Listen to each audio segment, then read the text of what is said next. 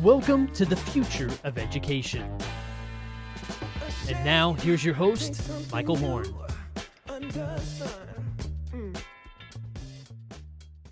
Welcome to the future of education. I'm Michael Horn, and you are joining us in a world where we are dedicated to building a future in which all individuals can build their passions and fulfill their human potential.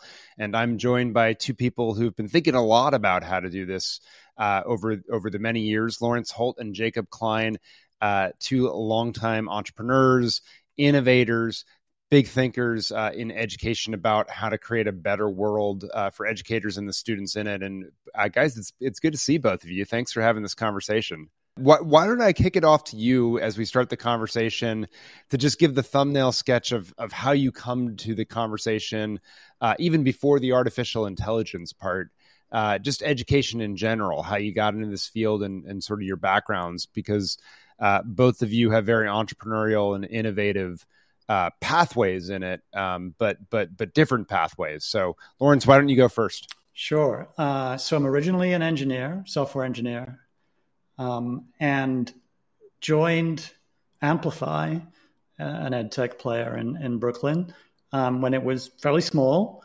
and was chief product officer there for over a decade through the entertaining ups and downs, and left about 2 years ago to spend time with family, but also pursue some philanthropic interests and support entrepreneurs, and that has pointed me directly to AI of late.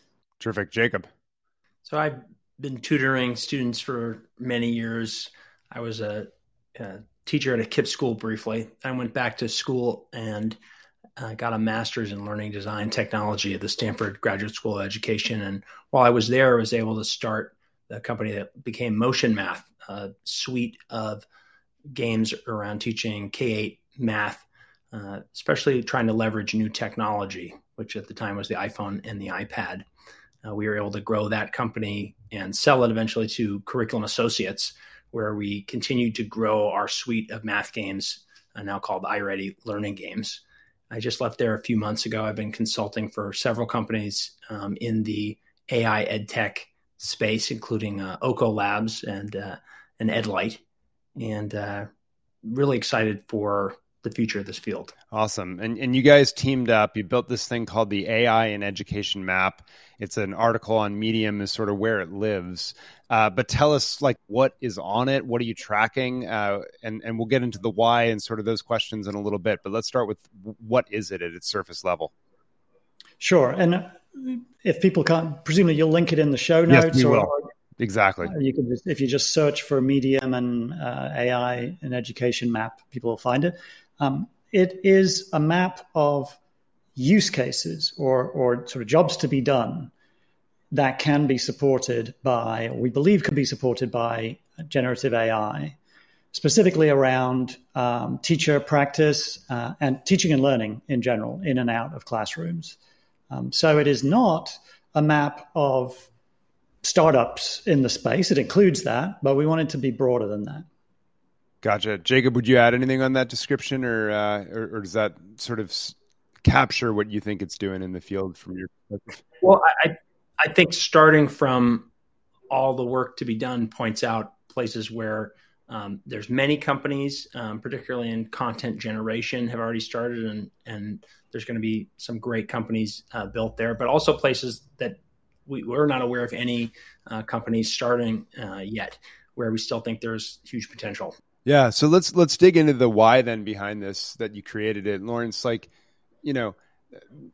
it occurs to me that in past efforts of technology and education, there have been various actors that have been well funded to come together to sort of try to create an ed tech market map at the moment or whatever else. It doesn't seem like this has been the case in AI so far, and you all have created this map. What was the motivation for doing so? It was simply there is just so much going on. And as you point out, a lot of it is sort of point innovations, right? Smaller things that people are just trying because you can do them so rapidly. And we wanted to make sense of that for ourselves and understand what's out there, but fit it into some kind of a structure. that was point one. And point two was we thought it'd be, just as a time capsule, it'd be sort of interesting to capture it in its early stages and then update it regularly and see how it develops. Now, Jacob, against that line, we're going to get into the categories and the different jobs to be done or tasks that you see that AI could do in a moment. But you all have this set of risks, right, at the end of this with AI in the article itself. Why did you include a section like that in what probably isn't going to be seen? People aren't coming to look for the risks. They're coming to look for the heat map, if you will. Why did you include that? Yeah. There's a very overly optimistic side of our field where every new technology, there's an excitement. This is going to transform everything. We're finally here. I was pleasantly surprised, for example, that the New York Times article on Conmigo a few months ago took an appropriately skeptical approach. And I think you can be bullish about this technology. It's magical in a lot of ways, while still looking for all the risks that have diminished the impact of other technologies in edtech. So, and there's a more profound one, I think, with generative AI, which is really a redefinition of thinking and of writing and of really intellectual work that threatens or has the potential to redefine a lot of what schooling is about. So I think it's important to be aware of those risks as we go around developing and looking for opportunities. Yeah, and there's some pretty big heady ones in there. Atrophy of critical thinking, right? Like that's a pretty heavy risk that you list there. You have the null hypothesis and hallucinations and some of those that are probably more well guessed at, if you will, by folks. But just take that one for a moment, the atrophy of critical thinking. What do you mean by that specifically? And sort of what's the worry? Well, Ethan Mollick is probably the best writer on this topic. He had a good essay a couple months ago. What does it mean when you can get a, B- essay by clicking a button? It really raises the floor, which could be a good thing, but you could see there certainly will be quite a few students that's really what they do. Whereas before they would maybe attempt more effort to write a good essay. Now, it's what ChatGPT will spit out. The AI detectors don't seem to work. So that is a real risk, is that a lot of students will use the tools, not understand how they work, not question them critically, and just not learn much. Gotcha. Now, as we look at the actual categories itself, Lawrence, let me turn to you on this one. You have both sort of real items and categories, and then ideas, or almost it reads like wish lists of gosh, I hope someone develops this. Tell us about the different categories and how you've created them.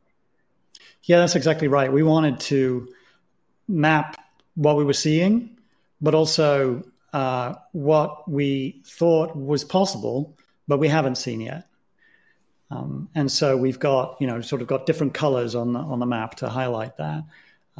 And that comes from a thesis that is sort of thinly veiled, which is that if we think about evidence-based practices and engaging practices, the kind of thing that we write about and you write about, but that we don't see widespread in schools. I'm thinking about things like, say, role play or project-based learning or competencies or just feedback for students. They're often a common theme, maybe that they take a lot of effort, that they either in the preparation on the teacher's part or in the execution, they're hard work in their current form. And so we began to wonder, well, what if there was an assistant teacher that could make that a lot easier, still under the direction of your teacher, but essentially remove some of the obstacles in teachers' days and free up time. And therefore, maybe we'll see these practices suddenly becoming, or maybe gradually becoming, much more widespread. And that could itself be disruptive and transformative. Yeah. I want to turn to this in a moment, but I actually want to do the curveball here because, Lawrence, you wrote one of the more interesting articles, I think, in Education Next a couple years back, if I recall. My timeline may be off, and I'm probably going to surely bastardize what you wrote. But in my telling of it, you talked about how there's these findings in different streams of scientific research, in effect, where we know that individuals with different chromosomal footprints, for lack of a better word, right, seem to have different learning patterns. It might explain ADHD, or it might explain the need. They might need more greater number of dopamine receptors and things of that nature, which may change the way you educate them as well. I'm just sort of curious, and you could probably summarize this better than I just did, but one of the takeaways I had from that is, your average software program, it might reach one subset of those kids, but probably not the other, and you need to tailor it. Is it your perspective that even in the world of AI, where a lot of people, to the point Jacob made about all the hype and stuff like that, it's going to personalize, it's going to realize these categories. Is it your perspective that we're actually going to have to custom build for these different archetypes that maybe exist out there? Or will the AI be able to sort of intuit some of these underlying genetic differences that explain some of the learning differences that we sometimes don't talk about in education? Yeah, wow, a lot to unpack there. The finding is that, and it's quite an old finding in psychology, that humans respond differentially to interventions and approaches and learning paths. And so you could imagine, in fact, researchers found a set of students who responded extremely well to an online reading tool, for instance, and others who didn't. And when I was building and Jacob were building a lot of these products, often the question was, does it work or not? And what this research says is that's the wrong question. The right question is, for whom does it work? And if you knew that ahead of time, then school can become more of a matching to the way you want to learn and to effective practices for you. Now, we've walked ourselves right back into that sounds like a lot of work on the part of somebody problem. And so to your question about who's going to figure that out, in some senses, it's quite easy to figure out. You just try things, and the ones that work, you see the needle move, right? And that's what you should do more of. But it does mean that you have to make available to students several different ways of working. And that can be difficult to do in one class or one school, right? Where AI certainly, we feel, could help with that. It's super interesting. It's just a fascinating article that I still think more people ought to dig into and wrestle with the implications of. But so what have you found in terms of the categories that you've mapped so far? Just a little bit about what's on the map itself. It's moving very quickly. I was really impressed with Reach Capital's latest market map, which has some connections to our own. There's a lot of content generation, lesson plan generation, startups and existing players that are working in that area. There are some great companies around teacher coaching, teacher support tools, as well as grading. One company that I've worked with, EdLight, is working on the problem of feedback to student handwriting, which I think has a lot of potential to get out of just purely digital interfaces for math homework in particular. So we're seeing really a Cambrian explosion of companies and efforts within existing companies to bring AI into their products.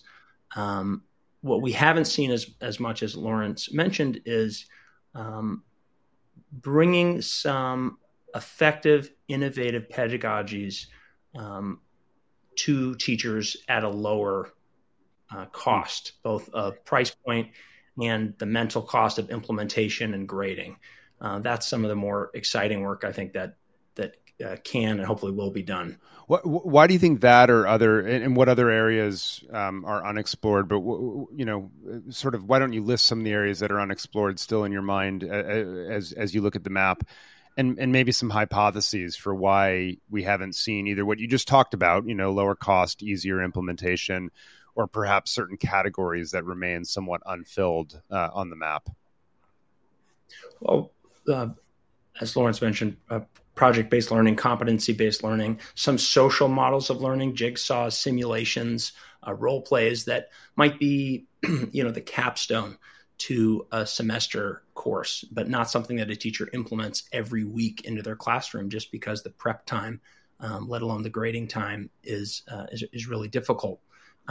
So I think, it's natural that companies are looking for existing models that teachers already know, that already implement, and saying we can do this much quicker. I think the next stage will be, you may have tried this work occasionally, but here's a way to do it every single week for only an hour of your time.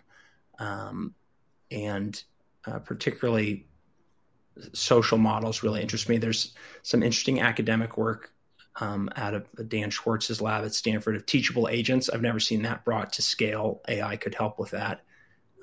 There's a lot of great work in academia that hasn't been brought over commercially to education, and AI could potentially support that. So this goes to, if I can add, Michael, Please. And this is your field more than ours, is whether what's going to happen in education is that AI is essentially sustaining innovations, as it appears to be outside of education. The winners appear to be Google, Microsoft, the usual suspects.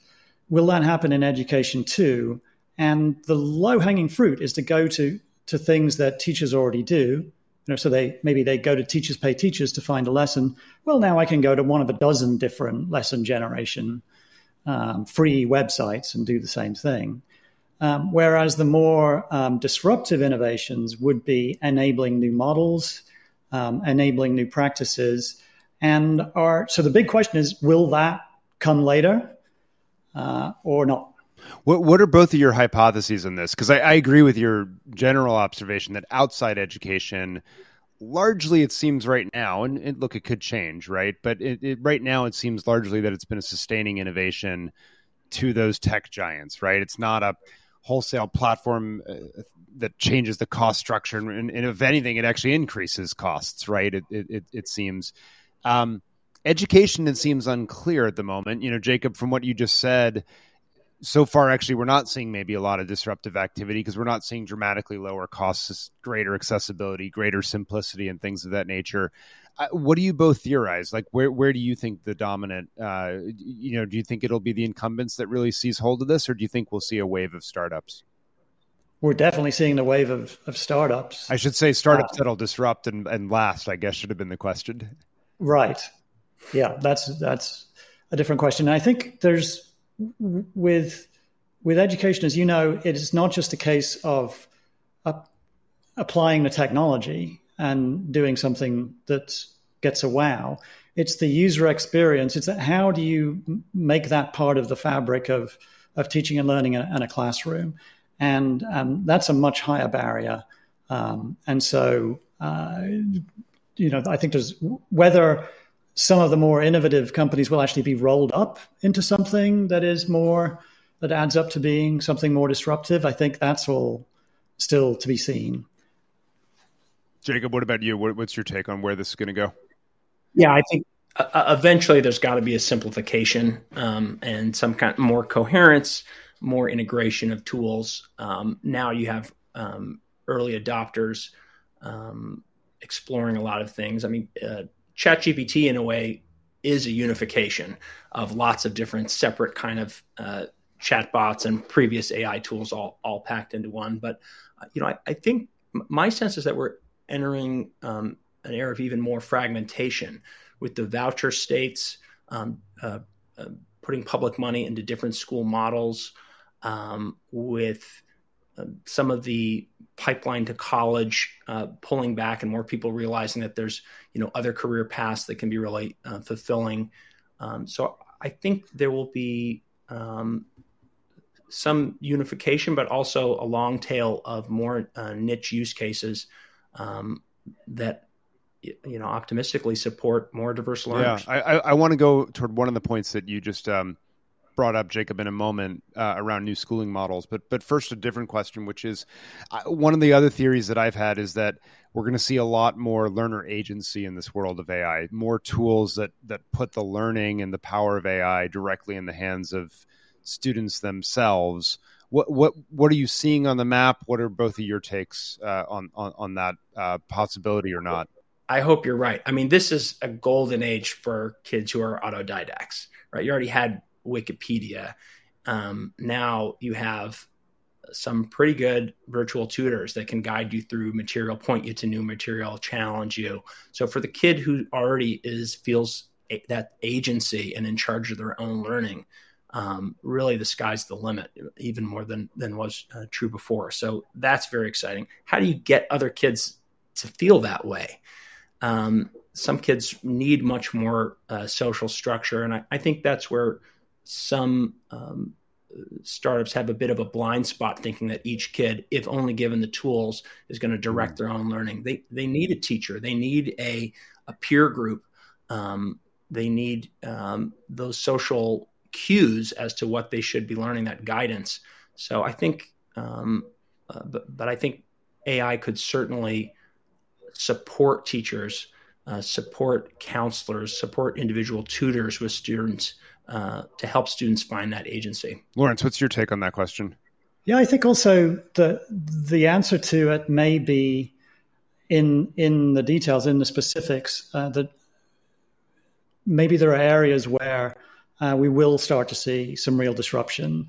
If I were to pick a couple, in the almost with the certainty of being wrong, probably, but it's the old sort of killer app idea. What's the killer app for a Macintosh or something like that? And one of them that I'm quite excited about is feedback. Students getting more and better and faster feedback. We know that drives learning. And we know that on average, students actually don't get much feedback. That in fact, teachers don't always set long, open-ended work because it's a very, very big grading exercise for them across a load of 150 students. But what if they did set more open-ended questions and that students were able to get quality feedback, perhaps marshaled by the teacher, so human in the loop feedback, and a chance to revise what they've worked on, which they often don't get in school today. That all seems to be within the reach of generative AI right now, and there are some people working on that. So it may be as specific as that. There's just a big lever that starts to really take off. Yeah, and so obviously then my head goes when you mention that to, well, we may need to create some new schooling models that can absorb that sort of change in use of time and things like that, right, with educators and students. But it also brings up another thing that I've thought a lot about, which is, could you use AI as an enabling technology to be the kernel around which you build new school models? And for example, Imagine Worldwide, right? They have their work in Malawi and Sierra Leone and places like that in Africa, literacy and numeracy on tablets. You add AI to that, it becomes much more powerful. And then you start to have, sort of grassroots based communities rethinking school, maybe around that kernel. Or Jacob, you mentioned, the states with the education savings accounts, right? Very new school models that can start to pop up, potentially powered by AI, perhaps in a variety of different ways. Are you all tracking that at all? What are you seeing, if so? Yeah, so firstly, I think you're right that we've been talking about U.S. education for the last 15 minutes, but actually there are other areas that could be way more receptive to innovation, and low and middle income countries where the problem is not. Well, the problem is often the teachers may not be there today. And so assuming we have, the bandwidth, the infrastructure is available, which it is more and more, but there's still work to do, that could really be a big transformation. I think also micro schools, potentially homeschooling, these are areas where it's it's a big lift to set up a micro school right now. And the proliferation of AI tools may make it considerably easier. But we haven't seen anything yet that is specifically sort of generative AI for microschooling. It's more the case, I think, that the whole map has got use cases on it that should give microschools a boost. As we start to wind down here, the other question I want to talk about is like, this map is big. There's a lot of different areas. I don't even know if we've given people the full sense of just how many different categories you have on it, but you have sort of your macro categories of teacher practice support, classroom material, evaluation and feedback, student support. And then within each of those, you have more and more categories. And I think we can show some video of this as this conversation goes live. But I'm just sort of curious, as you step back and look at it, someone that jumps on the site, they look at the map, what are for each of you the most interesting or 2 to 3 most important things that come out of it in each of your views? Yeah, I think one of my main takeaways would just be the diversity of use cases. And I think eventually AI will be equivalent to just the word digital. I mean, it's just embedded in almost everything that why not? Would you include some intelligence, some generative content, some other AI in the software that you're creating? So I think eventually it becomes an invisible technology in most use cases. And also we're just at the exciting beginning. So I think, it's a really exciting time in technology in general, in ed tech. And I hope that we will learn from previous mistakes of other cycles of ed tech, that will insist on rigor, that we won't lose the humanity at the core of education. And I think if we do that, there will be some amazing new models and as you said, an increase in learner agency. Totally agree with all that. I think just to name a few specifics that we're excited about, feedback I mentioned. I think that's just a potentially an easy one to see progress on.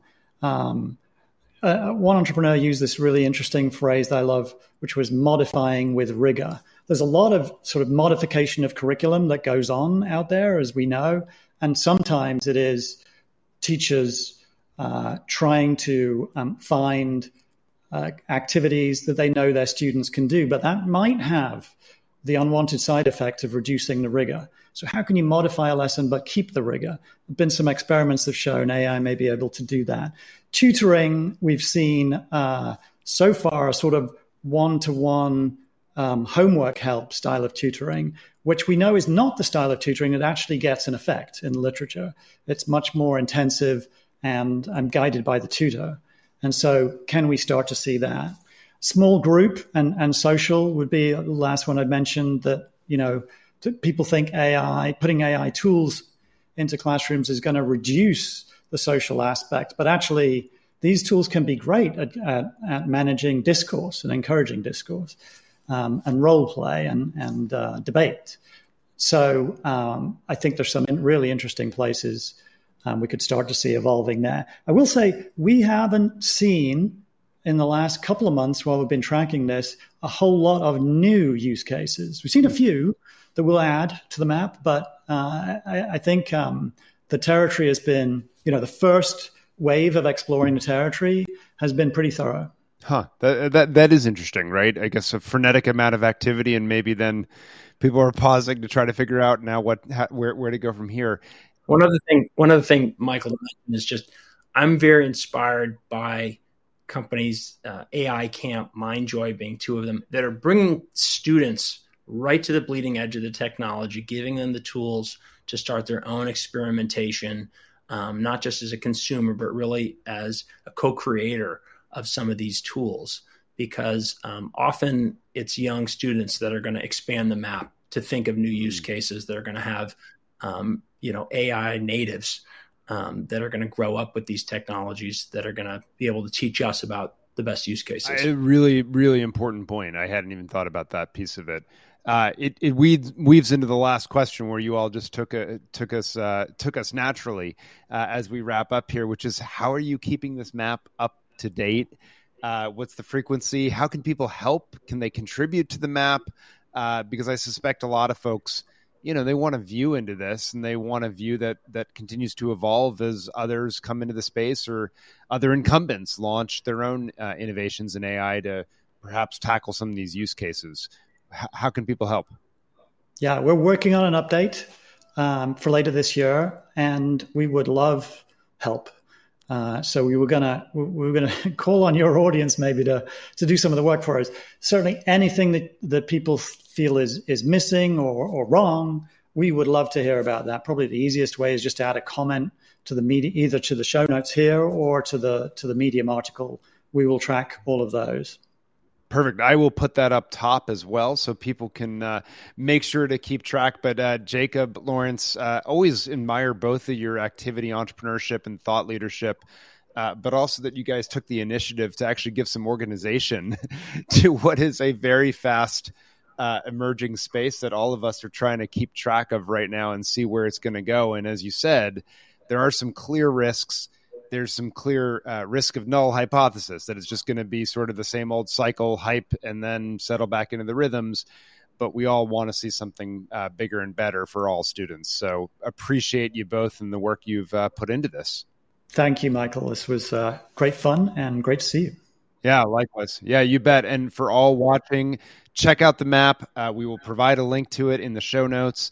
And you can contribute to it, as you heard. Tell them what's wrong, tell them what's right, and let's keep the conversation going. We'll be back next time on The Future of Education.